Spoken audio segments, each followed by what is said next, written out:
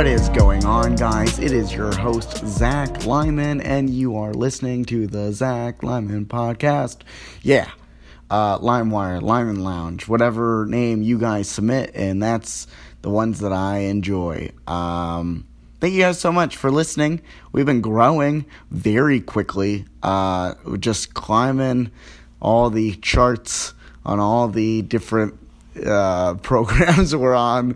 What am I trying to say here? No, but thank you guys for sharing and liking and following and really like reaching out about episodes you enjoyed. I love it. What's going on in my life? Well, the laptop is fixed. We're getting back on schedule almost with the podcast, and I'm stoked, man. Things are starting to roll again after having such a weird time of traveling and the laptop breaking, camera breaking, AC in my car breaking. But now it's all good, baby. It's all gravy in this household.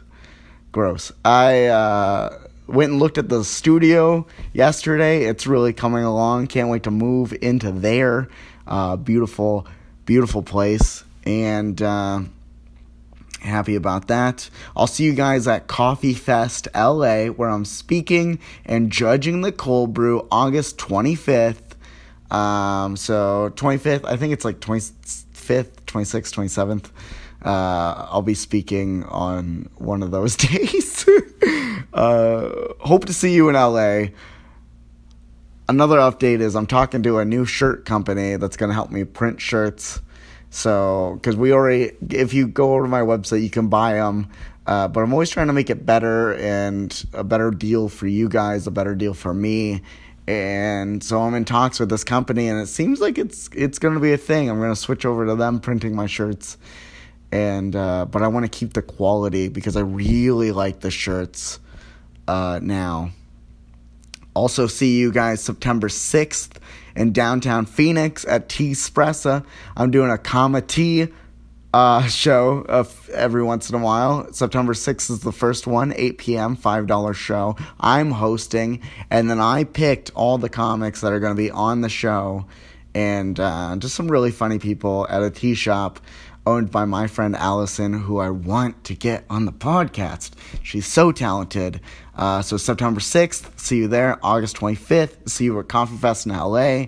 And the last update I have is my new hour. I've been writing so much since January, really getting it together, because next time I'm on tour soon, very soon, and I want the new hour to like hit the road with the new hour and work on it and perfect it and have that material for all these cities that I'm going to be hitting. I want it to be different than when I hit it with my last album. So the new hour's coming along, writing. I'm about 40 minutes into it. So I still got a little bit to go. And then, of course, I'm going to like overwrite an hour. And then I'm going to cut it back. And I'm going to tighten it. And I'm going to make it a sweet, sweet hour. I really do like how it's coming along, though. This episode is my friend Mishka, who I'm starting to get to know more. Been hanging out with him a lot often. He's a well-known writer and musician, and we talk about all that. But also, Lou Moon pops in. Lou Moon comes in, and he tells a story about when he emailed Mark Maron. And he was like 2 months into doing comedy, and we find the email and we read it. Oh, man, if you tune in for anything, tune in for that at least. It's like halfway through the episode.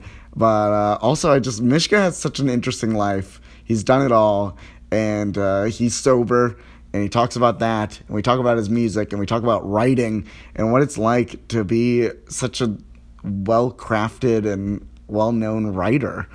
So I'm stoked for you guys to check this episode out. It was a lot of fun.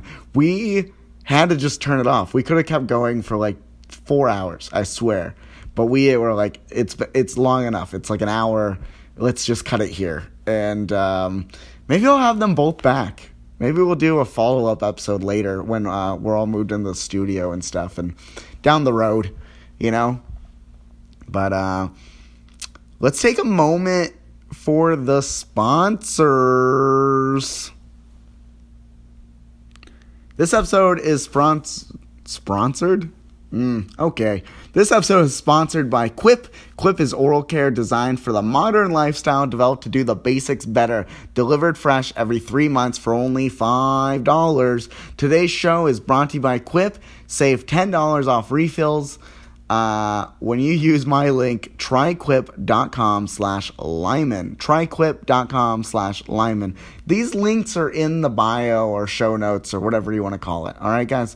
So if you want to try Quip, click the link in the show notes. And, this is also brought to you by BarkBox. Established in 2011, BarkBox is committed to making dogs happy. They work with local and independent businesses to achieve this.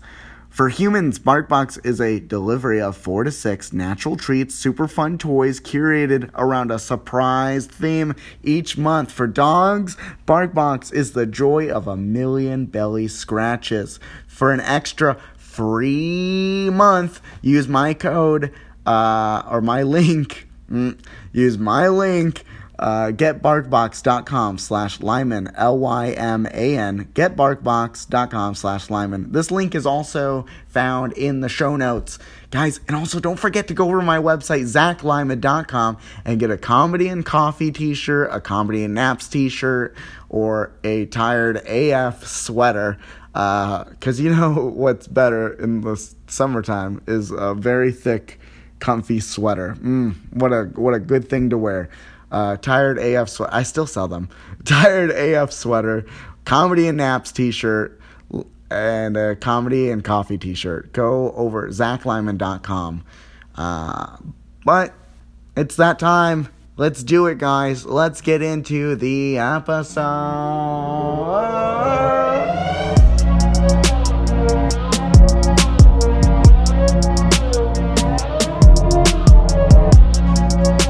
Hello, and thank you for being on my show, Mishka. I'm glad we got like all the good lines, all the big laughs like out of the way before you hit record. Yeah. I wanted to. I don't have anything funny to say anymore. Good. Good. I didn't want you to be funnier than me on my own podcast. Happy for you to be here. I've been wanting to do this for a while now, ever since I first been to your weird little house. So yeah, I'm happy you're here. And then also to the right of me, a classic. The Steve Martin of the Zach Lyman podcast, Lou Moon. Yeah. This is episode 23 of you. Like, what is... Yeah, that's you're the Andy Richter. That's good, man. Yeah, that is what it feels like sometimes. Of like Zach is like gallivanting across the country, just like doing comedy and podcasts, and it's like I'm here too, and I'm less funny. I'm sitting on the couch. Yeah, happy to be here. Just weaseling his way into a podcast.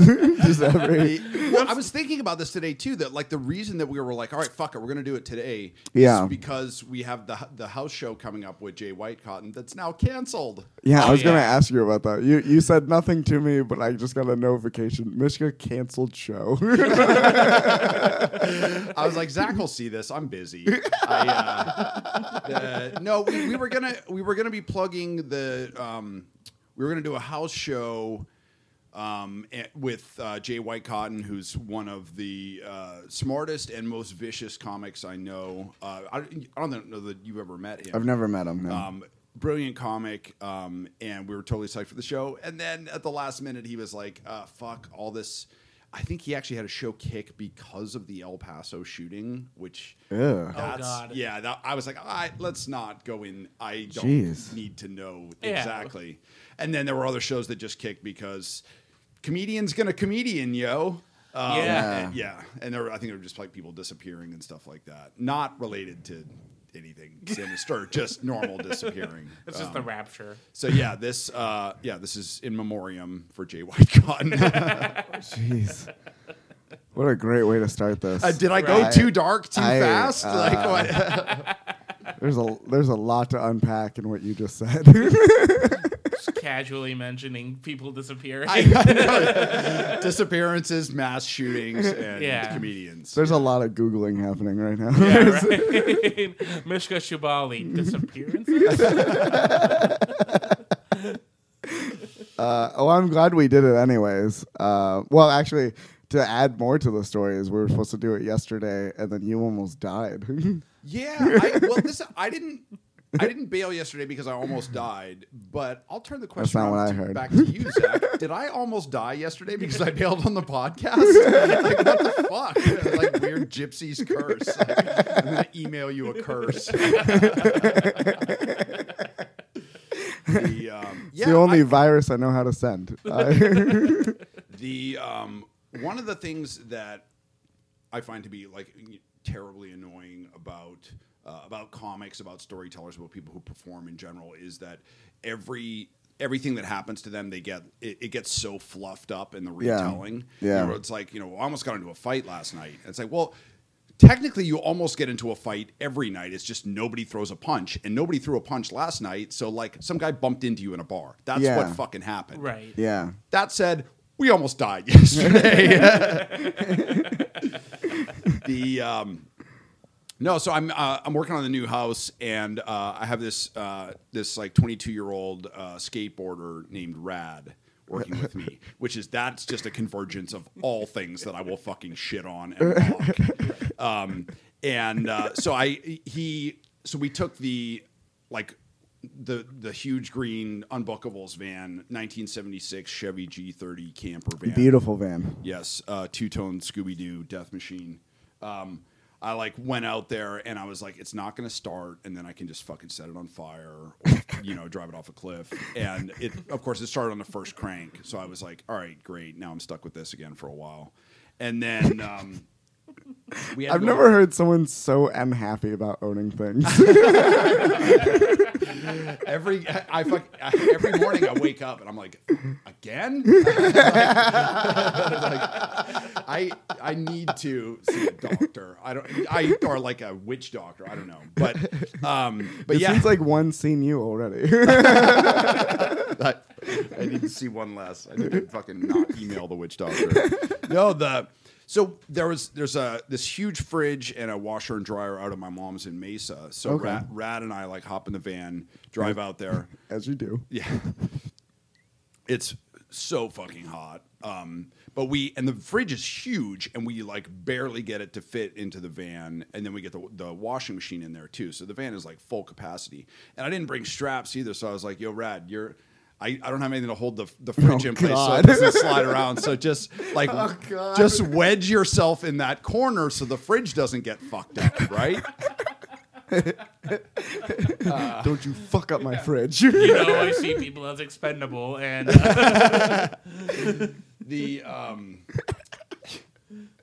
the no shortage of white kids. Come on.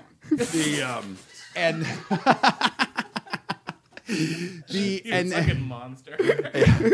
And we're driving back, and it's like 4 p.m. So it's like the heat is just peaking. 107, 108 degrees yesterday, and traffic is mounting. We're like heading into rush hour, and we're driving along, and I'm like, man, this old van like apparently still has some life left in it, and then just like wham, fucking huge explosion sound, like, and fucking metal grinding on metal, and the whole van like lurches and pulls hard to the left, and there's like, it's 5 lanes of traffic out there. Of course, I'm in the middle one, so there's two lanes of cars going by on my left, 2 lanes of cars going by on my right, and I figured out, I was like, oh, it's a fucking blowout. So just like braked. No, I didn't brake. I actually gunned it because I figured out that it was a front tire, and you don't want to put more weight on it. So I hit it, and then was able to cut over 2 lanes. But between the girth of the van and the narrow shoulder on it, we were barely able to tuck into the basically 1 car width on the right hand side of the road, which happened to be. There's like a 12-foot tall like barrier wall there, and it's on a corner, so people are coming like whipping around this corner, and we're fucking right there. And at first I was like, okay, we're gonna die. And then I was like, no, we're not. And then we got to the side, and then I was like, no, we are gonna die. There are two options. One is just that some like you don't need a commercial driver's license to rent a fucking U-Haul. Right. So those people just destroy shit all the time. Yeah. Somebody's gonna come whipping around the corner at U-Haul, like glance down at their phone, glance up. Shout out to U-Haul. Thank you for sponsoring the podcast. The former sponsor of the podcast. You don't need a license. Zach's like, I've been living in a U-Haul for the past 3 months now. On the edge, parked on the edge of the 202. Yeah. But I was like, somebody's going to just come whipping around the corner, see the back of the van, not realize that we're not moving, and then just plow into us. And then we're going to fucking die. Or we're just going to, there's just a slow desiccation here sitting in the van. And then I thought of a fucking worse thing, which is a truck's going to hit us, and it's going to fucking kill this poor kid, and I'm going to survive. Oh, God. And then I'm going to have to live with that for the rest of my life. So... You're a lot of fun, Mishka. Yeah. Is this 10 minutes? I figured just slam it in, right? Like, that's just jam it all the way in. No, I like that our brains work similar because that's exactly the thought process I would be going through on the side of the road. I'll be like, no matter what, I'm dying. I don't know. This is all over for me. And I was actually. It's a really dangerous situation to be in. I was scared enough that I called the fucking cops, which I can't remember the last time I've done that. And then a cop showed up, and he was like, "Dude, there's not really anything that we can do. We just have to do the pit crew thing of changing this tire as quickly as we can." Yeah. So Rad fucking hopped out of the van. The cop gave him a vest. He ran up the road and was like flagging cars down and waving them, away. So the cop and I could perch on the, in this fucking 8 inches with cars whizzing by us to jack up the front end of the van, change the tire, and then and we drove straight here. And Rad, to his credit, fucking he not only did he not freak out, he didn't blink, he didn't bat. The only time he looked marginally nervous was after I called the cops, and then I looked at him and I was like, "Yo, you don't have any drugs or warrants, do you?" And he was like, "No." he was like, "These shorts have a lot of pockets." "No, I'm good. I'm good." So shout out to Rad for now ruining 22-year-old skateboarders and kids named Rad for I can no longer fucking bag on those people because he fucking came through like a champ yesterday. There we go. Yeah. So podcast's over. Yeah, you should have done it yesterday. Yeah. And then you let this be a lesson. It was legit scary though, because I was like, if you die fucking climbing Everest or something, people are like, that's like a fucking Viking death, or even if you're a fucking touring musician or comic or whatever, and they're like, yeah, no, he did fucking 40 shows straight, and then he was, but dying fucking 3 miles from home. Yeah, oh yeah, motherfucker didn't do the maintenance on his fucking death trap. Yeah, he didn't even bring straps to hold the fridge in. It then later removed his head. Yeah. Fucking sucked. I mean, that was your fridge, but oh yeah. Thank you, Mishka. Oh shit, Rad's still in there. Oh no. He's dying a Punky Brewster death right now, in the dump in the fridge. They're gonna play this recording in court. And that's not right. Wait, so I have to interrogate you about a thing. So why? Okay. But so the podcast cracked what, the top 100? Yeah, top number 79. Okay, comedy. So you sold my life to the witch doctor in exchange for? How did that happen? I don't know. Did you interview somebody, or did you? I assume it's a scam because I assume everything's a scam, and I know you, and we're in my house, so it's like. I know you, like the way you said I know you is like, well, I know you're not talented enough to get out there. Why? What makes I know you? You're not special. It's like when my fucking writing started to take off, like all my old friends were like, bro, I didn't read it. I'm going to like wait for it to become a movie and then not see it in the theaters and then wait to be hungover one day when it comes on TV. And then maybe no. Right. Yeah, but no, seriously, what happened that is this podcast that big?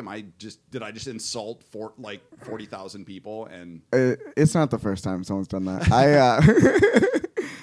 I mean, we have a good listener base in general. It's not huge, It's not like not what I assume. You don't see everyone's numbers on iTunes. I can't see what like Joe Rogan's doing every day, amounts of plays or whatever.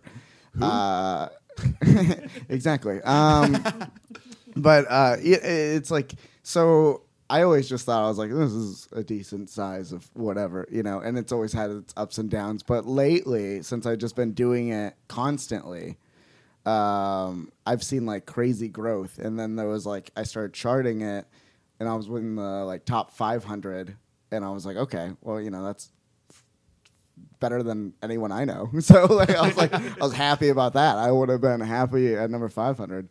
And then I just kept releasing episodes, and we had some really good ones. Like we had Troy from the Meat Puppets, and that must have been cool. that was killer. And then we had like right after that we had Andrew Rivers, who has like a dry bar special and stuff. And then also my friend Scarlett is like going viral on Instagram, and she was a recent episode. So like. I think like the last 8 episodes have just been so solid, where it's like after another of just like good guests and good quality and just releasing them in time, that I just think that we were just slowly just picking up traction and then literally I can't wait to break that hot streak. Yeah, it's yeah, man, it's over. I was listening to you and I was like, ooh. Yeah, and then we got Mishka, and it was just, I was like, oh, 600 now. We're at 600 now. Mishka, the guy who knows Stanhope. Great. That should be a good episode. Just torpedoed another podcast. Yeah, but we jumped to like 180, and then we were hanging out at like 180-ish like for a week, and then I literally woke up to like new followers and messages and stuff like that, and then all of a sudden I was just like, let me check where this is all coming from, and I was like number 79, and I was like at 79 for a little while, and now they're iTunes is actually changing all their ranking this like next 2 weeks, so no one really knows where they are, but yeah, so I'm like curious like what's gonna happen after that, but they're like breaking. It's actually good for comedians because they're breaking it into like subcultures of comedy, so I can get kind of more detailed instead of just being like in comedy, and then I'm going against Mark Maron and Joe Rogan all the day. Yeah. So yeah, it's so I don't know what I did. I just kept trying, I guess. That's my best answer. Well, congrats. Thanks, man. I appreciate it's totally legit. I almost got that out. I hate you.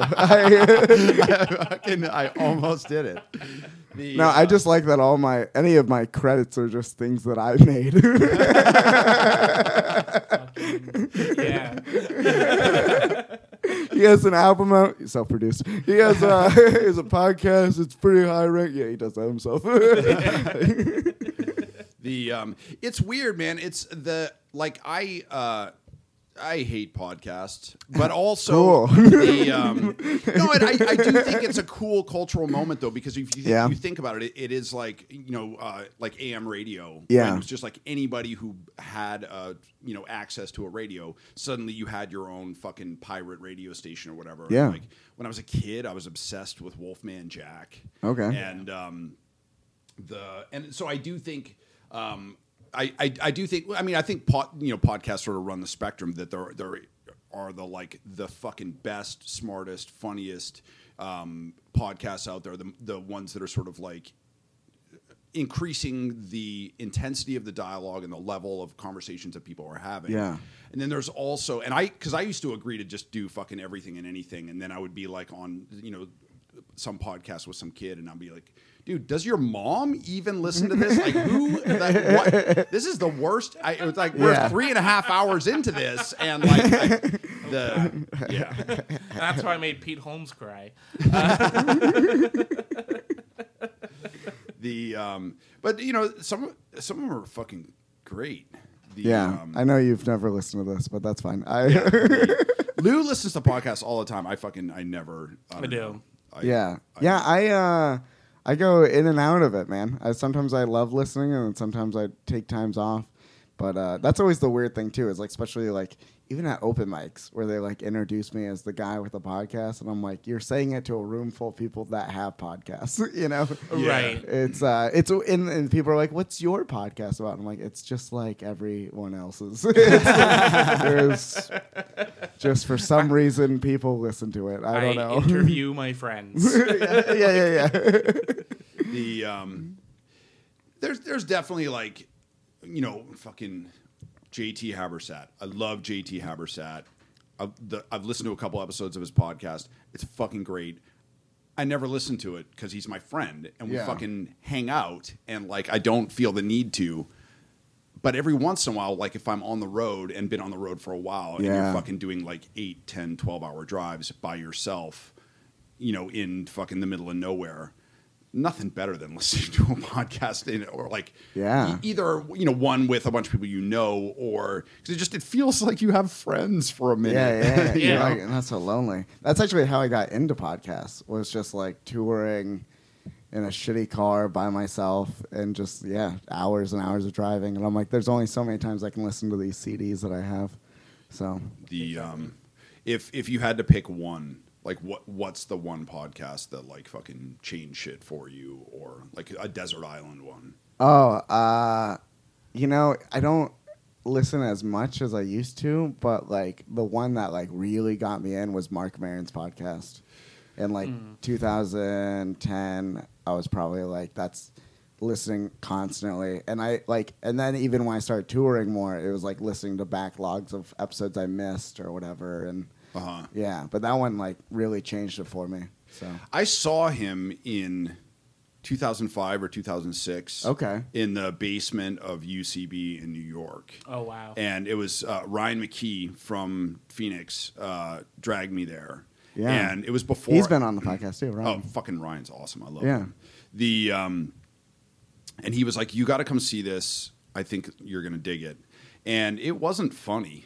Maron was still like definitely like going through shit, And I shook hands with him afterwards, and I was like, I want to say I enjoyed that, but that's kind of enjoy is kind of a strong word, but that like that was really useful. And he was like, thanks, I get it. The regretful, I get it. Thanks, I hear that a lot. but there were like 20 people there, and I feel like that was something that informed what I do more than almost any other thing that I've done or that I've seen. Really? Okay. Yeah. Just because it was, he went to all these like super dark, super uncomfortable places, and it was one of those things where he'd be telling a story, and it would be like, it would be getting really, really bleak, and you were like, okay, laughs just right around the corner. Here it comes. No. Fuck. Okay, we're just gonna keep going down. Right.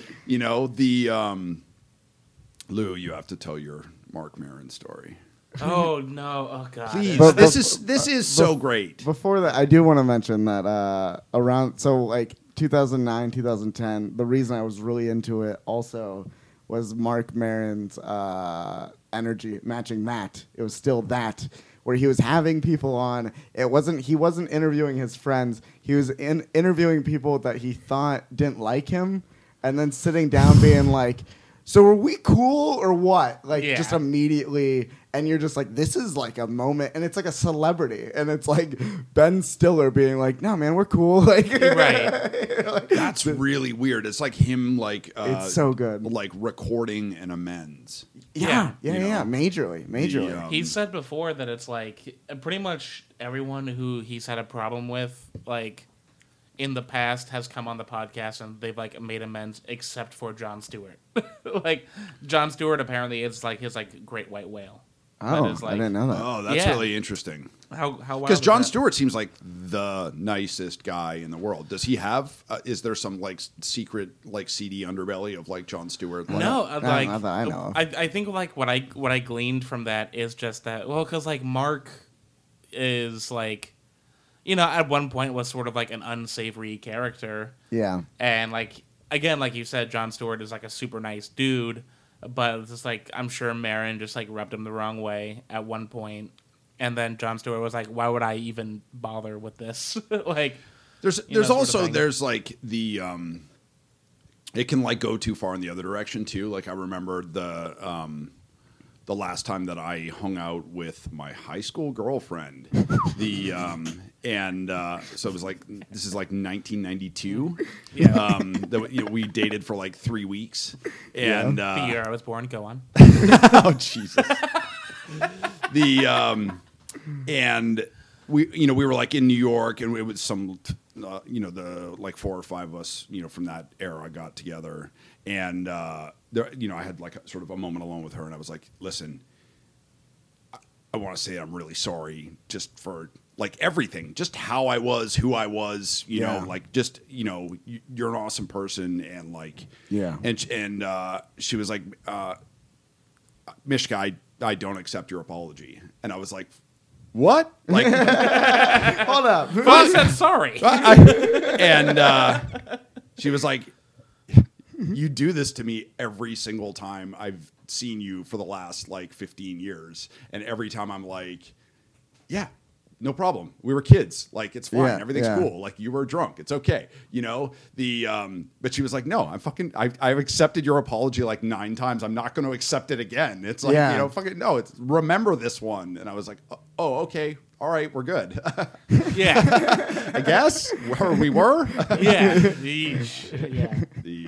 I have to go wash my hands. I feel weird. Yeah, I was like, that was such an interesting move on her part. I was like, but now I don't know. Right. All right, Lou, tell us. Yeah, what's your... Oh, God. No, this is so good. I love this story. That's, yeah. So this was... This was almost... God, this would be almost exactly 3 years ago, actually. It was a dark and stormy night. No, it was a hot and sweaty day, and I was sitting in my car that had no AC, and I was in it all day because I was delivering pizzas. It was right when I started doing comedy, and I was a pizza delivery guy, and I would just listen to WTF and Comedy Bang Bang all day. 2 very different things, but and I think in my sweaty delusion, I was like, I bet if I emailed Marc Maron right now, something would happen, So like you can like fill in that blank with like Jodie Foster, any York, anyone, yeah. I bet if I emailed Kofi Annan,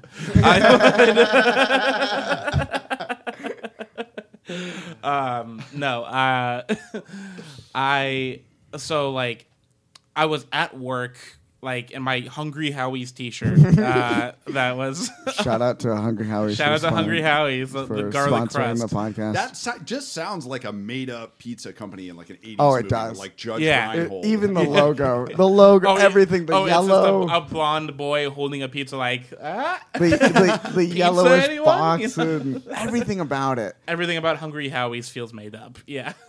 Yeah.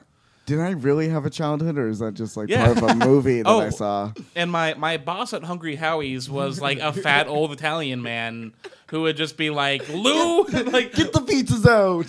No, like literally would just like say things like, Lou, I'm glad that you're starting to do comedy, but you're never gonna make it. Like, he's trying to get and me. Now look at you. Yeah. If he could only see you. Right. Exactly. All right. So I was in the parking lot just getting back from a delivery, and I'm like, I gotta do this quick. Oh, jeez.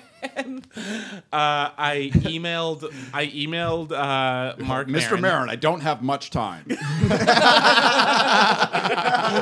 I'm writing to you from a bunker. Subject line, urgent.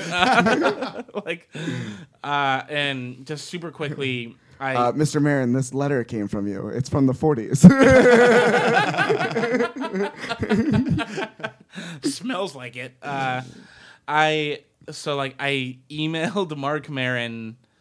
Basically, I bet if I searched through my phone, the email would still be there. Oh my God! Should I do that? Yes. Okay. Are you kidding? Yeah, absolutely. Let me go collect my phone. While we're waiting for Lou to get back, Yeah.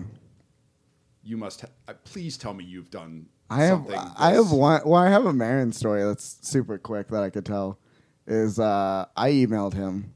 And he wrote back right away, and he was like, "Zach, big fan." Yeah. He wrote back. No, I emailed him in what year was that? Like 2010. I just got banned from the Comedy Spot in Scottsdale. Is that still? Oh, I'm sure of it. Actually, no, they forgot that they banned me, and they asked me to do a show, and I'm like, I'm banned. I feel like getting banned from a comedy club is like your fucking 7th grade girlfriend being like, you're dumped. And then like, next week you're going out again. Probably. Yeah. I was like, who cares? So I just got banned from the Comedy Spot. It was like because I was performing at a club down the street that no longer even exists.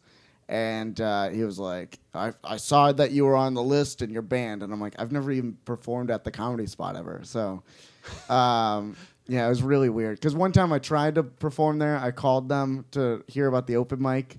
And I said, what time does the open mic start? And they're like, go to the website. And I'm like, the website literally says, call us for info. And he's like, who are you? And I was like, Zach Lyman. He goes, never heard of you. And hung up. That's the only time that I tried to work at the Comedy Spot of any sort. And then like a month later, I was banned. And so I emailed Mark because he was like answering questions on the podcast and stuff. And I just was like, what do you do if you just get like banned? And I explained the whole situation. And he wrote back like later that night, I think. And it just said one sentence. And the sentence was, fucking comedy club bullshit. That's it. And I was like, oh, all right. That's fucking right to the point. Yeah. I was like, yeah, I'm a child, and I'm just like, okay. Did you find it, Lou? Yeah, I did.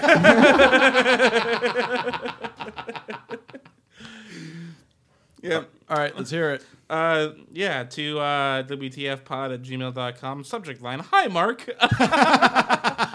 How's it going? Jesus Christ. This is already amazing. I'm glad you struck the conversational tone. Okay, there we go. Dear Mark. Oh, no. All right. 3 years ago, folks. I'm hurriedly typing this at my shitty job because if I don't do it now, I know I'll forget to later. Honest. My name is Lou Moon. I'm an amateur comic in Phoenix, and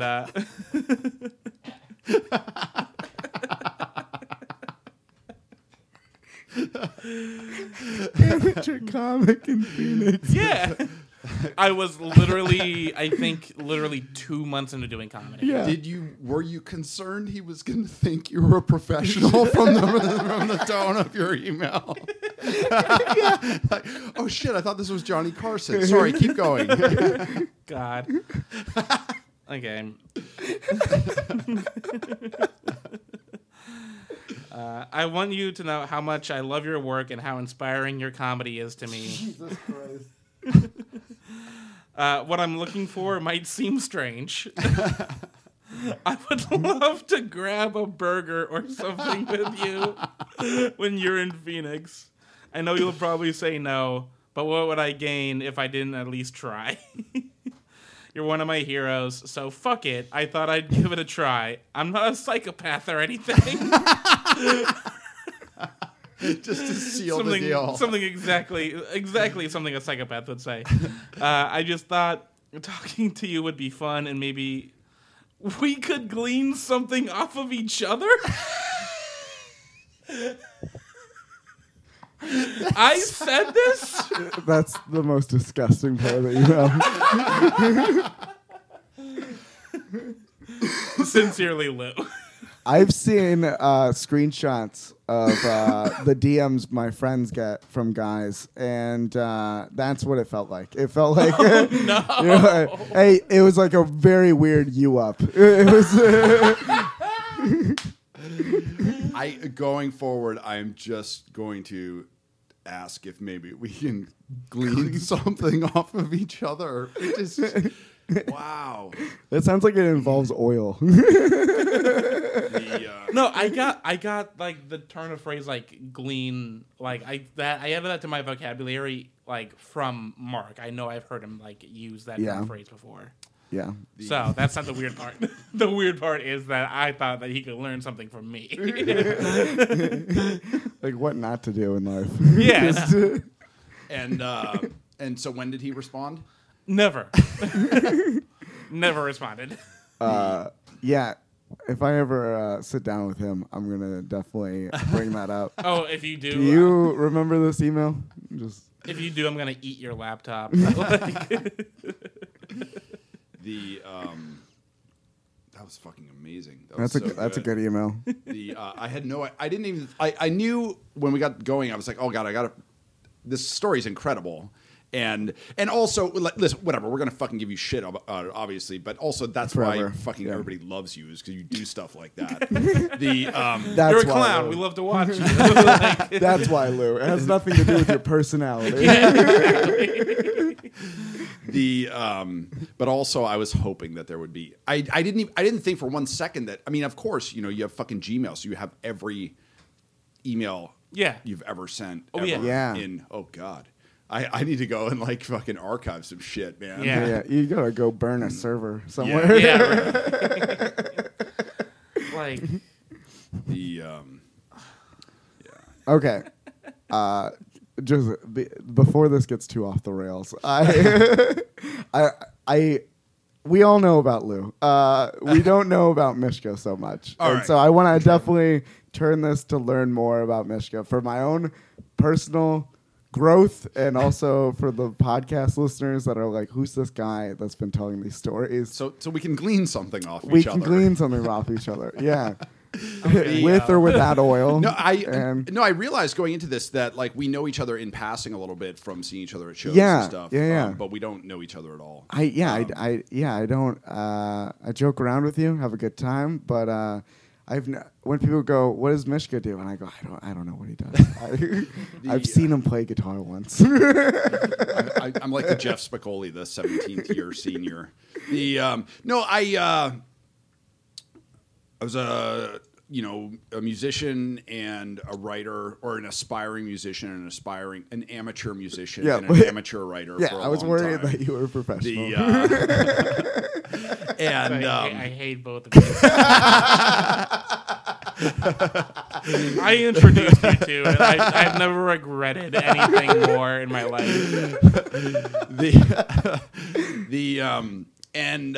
But mostly I was just a drunk for a long time, and then but I guess people know my music through Stanhope. Stanhope became a fan, and then after I quit drinking, Stanhope started using some of my music on his podcast, which is how like 99% of people know me is through Stanhope. Oh, okay. But then so I did a quick run, or I don't know, I did 15 or 20 shows opening for him like around the country, and in whatever 2008, and then bottomed out and had to get sober and didn't play music again for like 5 years. Oh wow. Because I just didn't know what to do. You know, it's like I built my entire fucking life around alcohol, and then had no idea like sort of how to return to that body of work. I was just gonna fucking just be like, well, that's it, it's dead. You know, it was a thing that I tried to do, and now it's done. And I was okay with that because I was just like, I'm sober, and it doesn't fucking matter, and nobody gave a shit anyway. And then I started publishing my writing through Amazon. And the first story that I had was about getting shipwrecked and drinking my own piss before I got rescued. And then I had a string of like hit Kindle singles with Amazon. And then as I was doing this shit, like once a week, I would wake up and I would have like 60 new Twitter followers. And I was like, what the fuck? And it was all people coming from Stanhope. Like another Stanhope episode would drop and they'd play a song or something. And then I would get a bunch of followers from that. And then I was writing, and I had a book coming out, and got like sort of lured into going back out on the road by JT Habersat. Fuck that guy. And then when my hardcover book came out, it got really positive reviews. Yeah. Which is a way of saying it was a commercial flop. So I was sort of like, all right, fuck you guys. I'll just tell dick jokes in bars and play music. And then that ended up like with me just sort of being on the road for like, and also, I mean, from the Stanhope connection, and then like being friends with JT, like ended up doing a lot of shows with these like open mic comics. And I would never call myself a comedian, but going up against like the worst open micers in fucking town after town, finally I was like, I'm fucking funnier than these guys. Like, I'm going to put a little bit of effort into this and see if I can just punch this up.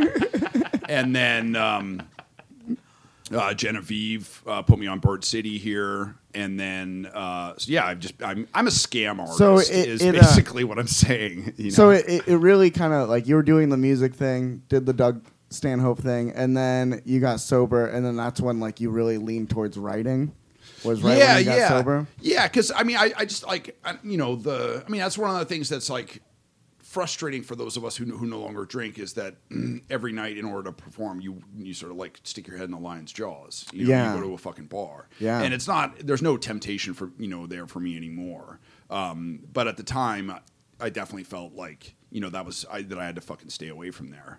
Especially like going to like an open mic or something like that. If you're really, it's like, well, and if the way people know you is through fucking Stanhope. Yeah. Oh yeah, that too. Yeah. I didn't even think about that. That's true. Everybody wants to buy you a drink, wants to have a drink with you. And God bless those people, because I mean that it's an expression of affection. Yeah. Yeah. But there were like, before I quit drinking, I remember waking up in a Tacoma hotel room that I was splitting with Brendan Walsh, and we were sort of like trying to remember the night before, like replaying the events the night before, like just laying there, just being like, oh fuck, did I say that? Like, oh God, Yeah. And we were watching a documentary on Evel Knievel, and he was talking about how like he had this realization once where people clapped way louder for him when he missed the jump than they did when he hit the jump. Oh, and he was like, he had just had this realization. He was like, these people are only going to be happy when I'm dead. Wow. And so there was that, and that was sort of like a seed that was just planted in my head. Yeah. And then I went to go see the Pogues, and I saw Shane McGowan, and he just looks like a full-grown baby. And I was like, I can't believe this guy's still alive. And an incredible artist, an incredible poet, one of my favorite lyricists, but also like that guy has drank every drink that anybody ever bought for him. Yeah. And that's what happens. Yeah. Is you stop writing and then you stop living. Yeah. And so that was a big part of why I got sober. Wow. And then then the writing took off, And then, well, you quit drinking recently too, right? Yeah, this will, I mean, not like this. I didn't have like some kind of downfall. I just like literally exactly a year ago went into the doctor and they were like, yeah, your liver is just done. It's like a thing I was born with. Like I was born with a bad liver, and he's like, yeah, the drinking's not helping at all. And so I was like, oh, okay, well, I've had like ups and downs of like heavily drinking and not drinking at all. And so I was like in the mood of like already not drinking as much.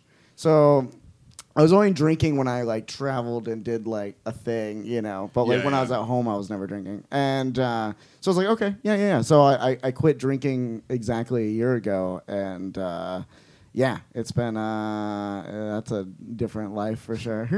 So, number one, I'm sorry. That's totally unfair. When I got fucking checked out after I quit drinking, they were like, yeah, your liver's fine. And I was like, no, it's SH. I was just saying, so I'm sorry you got my liver and I got yours. And 3 months sober, 6 months, did you notice that you were writing a lot more, or that you were more creative, or that you were more invested in your work or engaged in your work, or? Well, I have an autoimmune disease too. So like my everything kind of goes up and down in general. Okay. Like I get brain fog and all this other stuff. I've talked about it on the podcast, but I honestly, my mood and a couple other things, like I do feel like I am sharper and more like consistently one way instead of kind of up and down. And like after a weekend of drinking and then flying home with my autoimmune, I would literally be like dead for a week. It just really takes me a long time to recover from drinking, and I wasn't putting two and two together that it was also the drinking I was trying to recover from. So yeah. So I noticed that definitely. Because there is like this myth that you have to be like a fucking junkie or a drunken fuck up or whatever to like create art or something, and like. Don't get me wrong. I've seen Stanhope like fucking riff in a walking blackout that he had zero recollection of, and it was hilarious. And, I mean, but also hardest working comic, been doing it for fucking ever. Yeah, and also insanely gifted, insanely talented. You know, so like he could probably snore and it would be hilarious. But for me, man, I mean, I did. In 2008, I went down to Austin for South by Southwest. Yeah. And I was supposed to go down with my band, and my band had just broken up, so I just went down to like just do drugs and party and I got into a fight with this bouncer, and I had a fucking pint of vodka in my backpack, and I fell on that and got fucking the shards of glass in my back, and and it was just so ugly. But I had a deadline at the end of this, so I just like raged like all day long for like 4 days, and then I holed up in this Motel 6, and I had to write this thing, and I was like, this is cool, Hunter Thompson, blah, blah, blah. Yeah. I had to fucking like close one eye to be able to see the screen. It was just torture to get out 1,500 words to meet this deadline. And I can't fucking believe I wrote anything when I was drinking. Right. And then when I quit drinking, I just had all this stuff stored up, and I had no idea. I mean, when I met with my editor at Amazon, I was like, he was like, yeah, Amazon's doing this new thing. I really think you should do it. And I'd written for him before for his free weekly, and just written about drugs and whatever. And I was like, yeah, I don't have any more stories. I got sober. And he was like, you don't have one more story? And I was like, well, I got shipwrecked that one time. And he was like, you asshole. That's it. That's the story, But it's funny, actually, I had dinner with him when I was in New York, and we were talking about that. And so this is like, 10 years ago now that he and I were talking about that.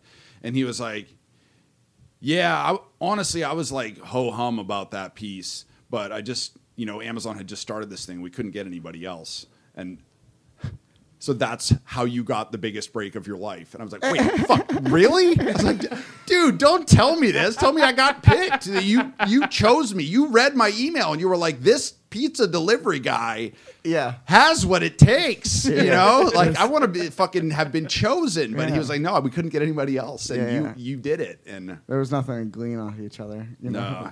Already pre-gleaned. Yeah. And you're a pizza delivery driver? Fuck.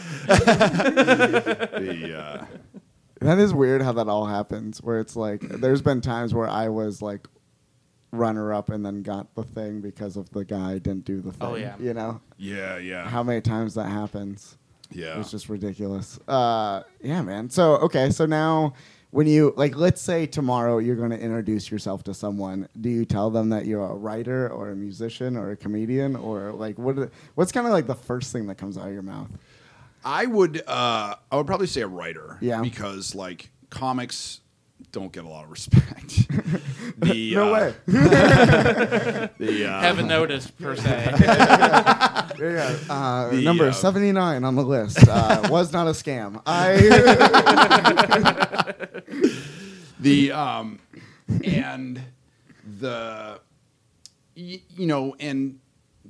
jerks playing fucking 311 covers at open mics are musicians. You know what I mean? Technically. So like, shout out to Matt Micheletti. So I mean, I feel like being a writer is it's the least scammy sounding thing of the stuff that I do. Yeah. But also like I love pushing against the idea that you have to do, that you're, well, what are you? That you have to pick one thing. Yeah. You know, that like, cause that's kind of fucking reductive. Yeah.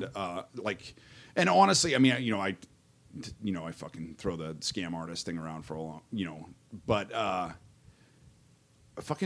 respect a good scam, and like the people who figured out the thing of like, oh, you get the Amazon gift cards and then you return them and then you do that, X number. Yeah. Total respect. I mean, right. If people find a way to, there was like a homeless dude like going through the dumpster behind like our place, and I was like, bro, hang on, I got a bunch more like cans in the house. I mean, that guy's hustling to fucking bring cans back to make money. Yeah. That's work. That's a job. And when I lived in New York for a long time, like at the end of the end, when like when I wasn't just unemployed but like unemployable, Yeah. I had this shitty little Dodge Neon, and I would like go and pick shit up off the free section on Craigslist and then resell it in different, like the furniture section or whatever, and like, so if a fucking scam is paying the bills, man, like run to it. Yeah, totally. Right. I get that. Putting in the work. But you guys are both totally legit. We all are. Come on. I mean, when Zach and I were living in Idaho, we would do very similar things like that. Yeah. Like tons of thrift stores. Yeah. Yeah, I always grew up just like trying to make an extra buck type of family. So Yeah. I totally get that. And I mean, if you look at it too, like, a lot of the artists that we love, they all had fucking, side hustles of like, Bukowski, it was like working at the post office and like playing horses. Robert Irwin played horses.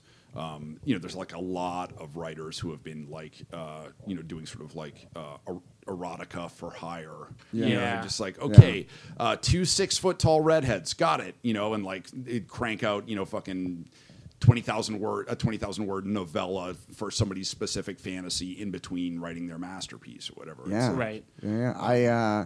There was a time when I was living in Louisville and I was making money ghostwriting like Twilight, like romance novel shit.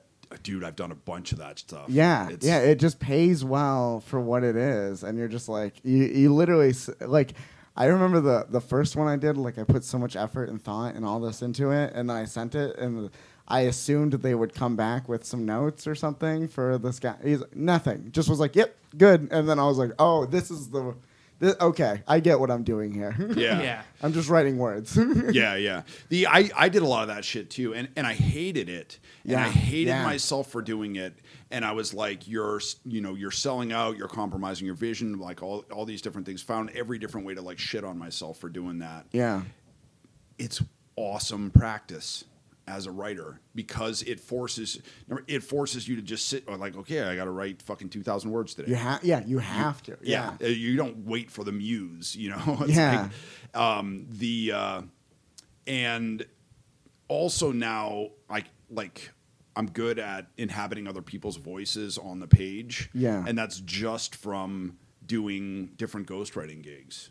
You know, where you had to learn a specific writer's style, or some other ghostwriter had gotten it halfway and then tapped out, and then you were like, okay, I need to write in this. Interesting. I didn't know that was a thing. Like people tap out and then you've taken over. Yeah, dude. I did this book about like the dog flu. Okay. That was a weird time. And we're out of time. What's funny is I actually have a great story from my own life about the dog flu. Call up the email. But I mean, it was the premise for the book was that like there's this flu that comes that kills all the dogs in the world. Oh no! And like you think I'm depressing? Fucking A, think about that. No dogs. That sucks. Yeah. So I was just writing this book where like dog after dog was dying. And that, oh my god! I guess that is like I know the perfect guy for this job.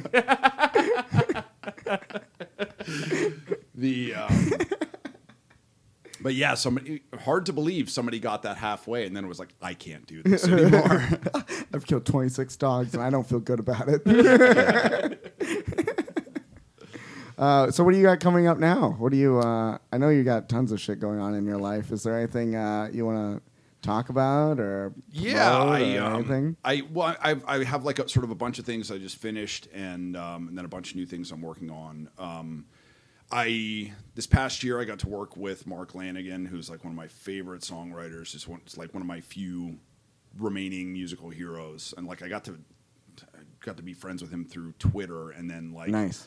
I mean, basically did what Lou did of just like wrote to him and was, you know, like sent him a copy of my book and then like made him read it and then, you know, talked him into getting food with me. And then I was like, dude, you need to write a book. Yeah. And then annoyed him until he cracked and then helped him get a deal. And then, it just nudged him to fucking do it. And then I got to work as editor on that project, and it was one of the hardest, most intense, most rewarding things I've ever done. So that will be out next spring. And from that, I think Lanigan's going to produce a record for me, which is super cool. That's and also, badass. He is the biggest hard ass I've ever met in my life. And like I will be like a fucking writhing like a bug on a pin when, like playing new material for him when he just like turns to look at me like, oh. So I'm looking forward to that. I'm doing a run with Jake Flores. Yeah, that's right. This fall. Doing Altercation. Are you going to be there, or Lou's going to be there? Lou's going to be there. I am going to be there. I might hang out. I might just come hang out. You should come if you can. I would love it if you did. I think you would have a great time with that. I think it would be a good time. I'll bring the equipment, set it up in a hotel room or something.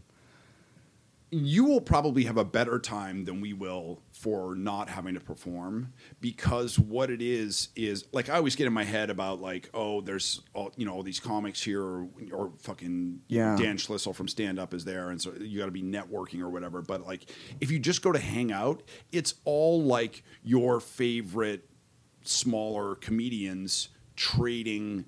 Oh, talk to this guy in fucking Des Moines and avoid this guy in Arkansas or whatever. Like, here's a thing that I found you can get, and you can make extra money doing this. So everybody's just like trading, helping each other out. Yeah. I made so many amazing connections. Yeah, I had Altercation last year. Yeah. I remember you coming back and having a good time and stuff. And I planned on going last year. I ended up getting really sick. That would make sense. That doesn't sound like you. That all just clicked in my head right there. I was like, oh yeah, you stopped drinking and you were like deathly ill. Yeah, that's right. Yeah, that's what happened. Right. Well, like let alone like I don't think I've ever met someone who likes like Eddie Pepitone as much as you do. I love Eddie Pepitone. And you know he's headlining. Yeah, which is like a real thing for me. And I fucking love Eddie Pepitone, but like you really turned me on to Eddie Pepitone. Yeah, his special just so fucking good. I don't know if you've seen it. You gotta watch it. It's ridiculously well put together, and you're just like, this is like the perfect hour. So good. He's one of the funniest people on the planet. Yeah, Eddie Pepitone is. So yeah, you know what, guys? I think you talked me into it. I'll probably end up come. It should be fun. The other thing is like I'll be bombing back here after that. I think I'm going to do a couple days recording there. I have an opportunity to record with a guy who did a couple of records by the Walkmen. Oh, okay. So I'm going to, and my voice, well, at least to my ear anyway, my voice sounds better after I've been singing been on the road singing every night for a while. So I'll be coming off 2 weeks of tour and then just go right into the studio and do like Sunday and Monday. And then bomb back here, whatever, Tuesday and Wednesday. You taking the van out there? Fuck no. I did that last year, and I was just like, here's a great way to lose money. I remember seeing the van for the first time out there, and then like I was like, I couldn't believe what I was seeing when I saw that van. I'm like, this is the perfect van, and then I slept in it for about a month back there. Fuck, that's right. But yeah, so doing it. So I have another 2 weeks out in September with Jake Flores, who's fucking brilliant. Where are you guys going? We start in Jake's out for a week or 10 days before we hook up. Okay. Meeting up with him in Idaho and then working through like Colorado. Okay. Texas, one show in Oklahoma. Nice. It should be good. And then I have a big new piece of writing coming out with Amazon which is tentatively titled Family Reunion right now, which is just about taking that van, driving it 5,000 miles from Southern California up to Northern Saskatchewan with my sisters, my mom, and my sister's 4 kids in the van. Yeah, very different. And after yesterday, I'm like, I'm so glad I didn't kill my entire family. Yeah, right. And then I just mentioned this to Lou today. Audible is going to have me doing a one-man show for a couple days in New York in wild. January, and a couple of the other artists. They know who you are. They've heard of. Did someone drop out? They were like, Mishka, you're totally legit. It's like me, T-Bone Burnett, Tom Morello, and Elvis Costello. I think that's their first. Way. Yeah. And I was like, you guys know that, like, okay, never mind. It's cool. I'm not going to bring it up. This gift horse in the mouth. Yeah, that's nuts, man. That's cool. So I'm going to be interrogating everything I think, everything I say, everything I write until then to try and, put a fucking 90-minute show together for them. Nice. When's that? We'll be taping it in January. Oh, hell yeah, man. That's great. Yeah. Awesome. And then, so where can people find you on the internet? My website is mishkashabali.com. I'm at Mishka Shabali on Instagram and Twitter. I'm on Facebook, sadly. I'm the only Mishka Shabali out there, which when I was a kid, getting stuffed into lockers, it sucked. But now I don't have to put comedian at the end of my name. Which is it's so nice.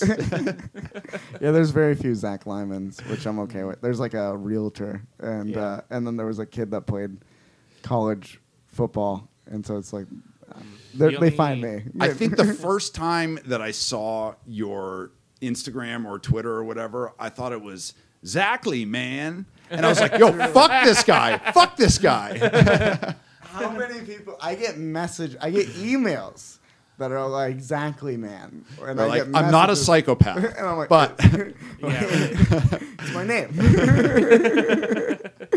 yeah, it's just too much. Like, the only other Lou Moon that I know of is there is a resort in Ghana, like on the coast, called the Lou Moon Lodge. Oh my God! We got to fucking do a GoFundMe to get Lou there. to do a gig. It's like that's what happens when you Google Lou Moon. It's just like the resort's website and then a video of me at literally the worst show ever. I want to see you bomb there. Is really what I heard. It's the Me Lodge. Off the stage. I hate you. Like the Lou Moon World Tour. It's just Phoenix and Ghana. Yeah, right. Yeah, I'm kind of on the board. I got a real market out in Ghana. Searching my name all the time. Just a bunch of people confused. Like, does he own the place? Like, just like, is he bought this so he can perform in his own? I'm gonna dress if I ever go there. I'm gonna dress like I own the place. There's another Lou Moon comedian. You're kidding, really? Yeah, I follow him, and I sometimes. Wait, you said that like you don't follow Lou. I follow him. Yeah, I had to unfollow Lou. But I was like, no, I'll fill it with this Lou Moon. Oh God. Okay, I'm gonna find this guy and tell him. Jesus. No. I'll tell you what. All right, we have fucking bagged on you a little bit on the podcast, but No. I posted some Facebook status about like casting the Wizard of Oz with like, with all Phoenix area comics. Yeah. And I cast Lou in like 3 roles, and which was I think Cowardly Lion, Toto, and Dorothy. And then some guy on Facebook was like, "What the fuck is this shit? It's just like all like inside jokes, blah blah blah." And I fucking blocked him. Yeah. You shit on Lou. You fucking shit on me. So take that. He probably thought it was okay because he also saw your pictures of like flipping off spam, and was just like, "Yeah, we all shit on Lou, don't we?" Yeah. No, Mishka is making it his goal right now to make sure that my reputation on the internet is guy who likes spam. It's very weird. It's weird that I'm like this writer that I enjoy being around. It's just all day. I just Lou's tagged in something, and I'm just like, I don't like it. It's just when you're living with somebody. Oh, I know. Everything. I guess I've lived with both of you. And, Cut to. sorry. No. It's okay. It's all right. Lou, you're a fucking genius. You're a brilliant comic, God. and me shitting on your dietary preferences is just I'm cutting my it. way I'm cutting this out. of steering people to watching, to go navigating directly to the resort website, and being like, "What the fuck?" Well, thank you for saying at least most of that. Lou only heard the first half. His takeaway from this episode is Mishka really likes my stand-up. I do, but there's no way for me to say it now that's not going to sound insincere and cunty. Yeah. I'm just happy he has a fan, you know. It's good for him. See, the difference between you... between Mishka and Zach is that Mishka will at least give me something. Zach and I are still friends, and and I'll be like, I know that you were kidding about all that stuff, and he was like, no, I wasn't actually. And it's like I know he was, but he keeps saying that he doesn't. I want it to be a mystery when I die. I have some shrooms in the freezer. Let's just eat them and keep going. Please, I beg you, I would love that. That sounds like a nightmare. All right, well, I think we definitely feel like we covered everything. Is there anything else you guys wanted to before I close this out? I'm spent. Okay. Yeah, I'm gonna start. Lou, plug some stuff. Do you have anything coming up? Oh, God. Why'd you do that? Like Mishka. All right, Lou Fun. What do you got? What do you got coming up? Let the listeners know. God. People are gonna be like, I really don't like him anymore. Like, the host. He's so good on the other episodes, and then he posted this new one, and it's just him shitting on people. Do Zach and Lou really hate each other? Just do a hostile takeover. Oh God! Welcome to the Zach Lyman Lutiny. podcast. God, take it away. This is no good. Oh yeah, that's the thing. Mishka and I will joke at each other, and if it's a particularly bad joke, we pretend like it's like a plate of bad food at a restaurant. Get it out. No, send it back. It's no good. It's no good. The chef didn't taste this. Yeah, like Mishka said earlier, I'm going to be on the Altercation Comedy Festival in late September. It's going to be the 25th to the 29th, I believe. Yeah. I'm going to be actually on the brunch show on the 28th. Nice. I'm very excited about. What's that place called? Kick Butt Coffee. Kick Butt Coffee. That place is so awesome. Yeah, it's great. Yeah, we went there. We went there. The coffee is great. The staff, I stayed with the Beautiful staff the last stage. time I was there. Oh, okay. The Nice. staff, shout out to Daniel and Allison. Yeah. Fucking incredible people. And I'm actually going to be booking shows once a month here in Phoenix. Most of the time, they're going to be happening at the Trunk Space, but just as much as I can, just around Phoenix, I'm going to be booking a sort of absurdist talk show that will have also comedians on it. Yeah. The first one's going to be on September 12th, and it's going to have Courtney Wallstrom, Tristan Bowling, and headlined by Christine Levine. Nice. Awesome. Yeah, That'll be a good show. who you know very well. Yep. And then Mishka is going to be on the one on October 12th. And That's right. Yeah. Yeah. Kyle Pogue will be in town. Kyle Oh, Pogue, that's great. Kyle Pogue is a fucking genius storyteller. Yeah, that's going to be fun. He's Pogue always makes me think of the sheriff in the hanker for a hunk of slab or slice of chunk of hanker for a hunk of cheese. I love that. God. Kyle Pogue also inspired probably my favorite hosting joke that I've ever done. Because, when you host a show, you, riff off of something else. Yeah. Because, Pogue has, a million stories about doing cocaine. Cocaine. Yeah. And so he came off stage one time, and I was like, Kyle Pogue, everybody. And I was like, Kyle one time asked me if I wanted to do some cocaine with him. And I said, cocaine, more like lo mein. Give me some of that Chinese spaghetti.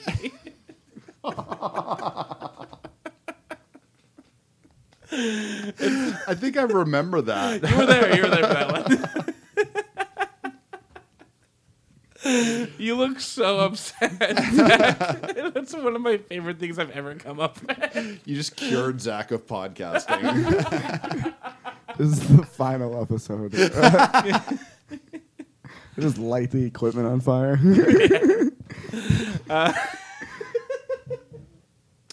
Also, Lou, September 6th, you have a show. Yes. With me. With you. You and I are going to be booking shows together at T-Espresso. Yeah, we're doing a maybe twice a month, maybe once a month tea show. Yeah. At a pretty hip, cool place not far from where we're at right now. Yeah, exactly. Yeah, so downtown. September 6th, come out for that. Yeah. That's. I think it's gonna be really fun. It'll be great. It's gonna be a lot of the fun. most Instagrammable place I've ever seen in my life. Yeah, I mean, Allison owns it. Cover of Vogue. She was in Shark Tank. She's a very beautiful woman, and she's opening all these cool shops across town, and she's gonna soon have many more. But yeah, Zach. Did you just get that? Mishka, I look over and he's just showing me an Allison tattoo. Always be closing. I hate it. I just like the idea that you hide names around your body for in case you're hitting on a girl and you're like, oh, like Elizabeth? You're just showing your side. I knew Elizabeth. Yeah. She was the love of my life before that bus took her. Anyways, can I buy you a drink? I don't. You remind me of her. You remind me of my dead wife. I also like choose this guy's dead wife. Jeez. All right, we got to end this. Let's get out of here. I love my dead gay son. I can't post this. This is. You have to. Oh God, I do need content. I have the T-Espresso thing. I don't want to promote anything else. Not on this episode. No one's going to come after they hear me on this. Yeah, come out to the T-Espresso. Follow me on Instagram, Zach Lyman Podcast. What's yours? Oh, at Lumoon Comedy. Illumin Comedy. Mishka, Google how to spell Mishka Shabali, and you'll figure it out. And yeah, thank you guys so much. If it's a page with a husky on it, that you got the wrong Mishka. The dog is dead. I gotta go. I gotta go. Guys, we brought it all the way back around to dead dogs. I gotta go before Mishka starts talking about drinking urine again. Outro music.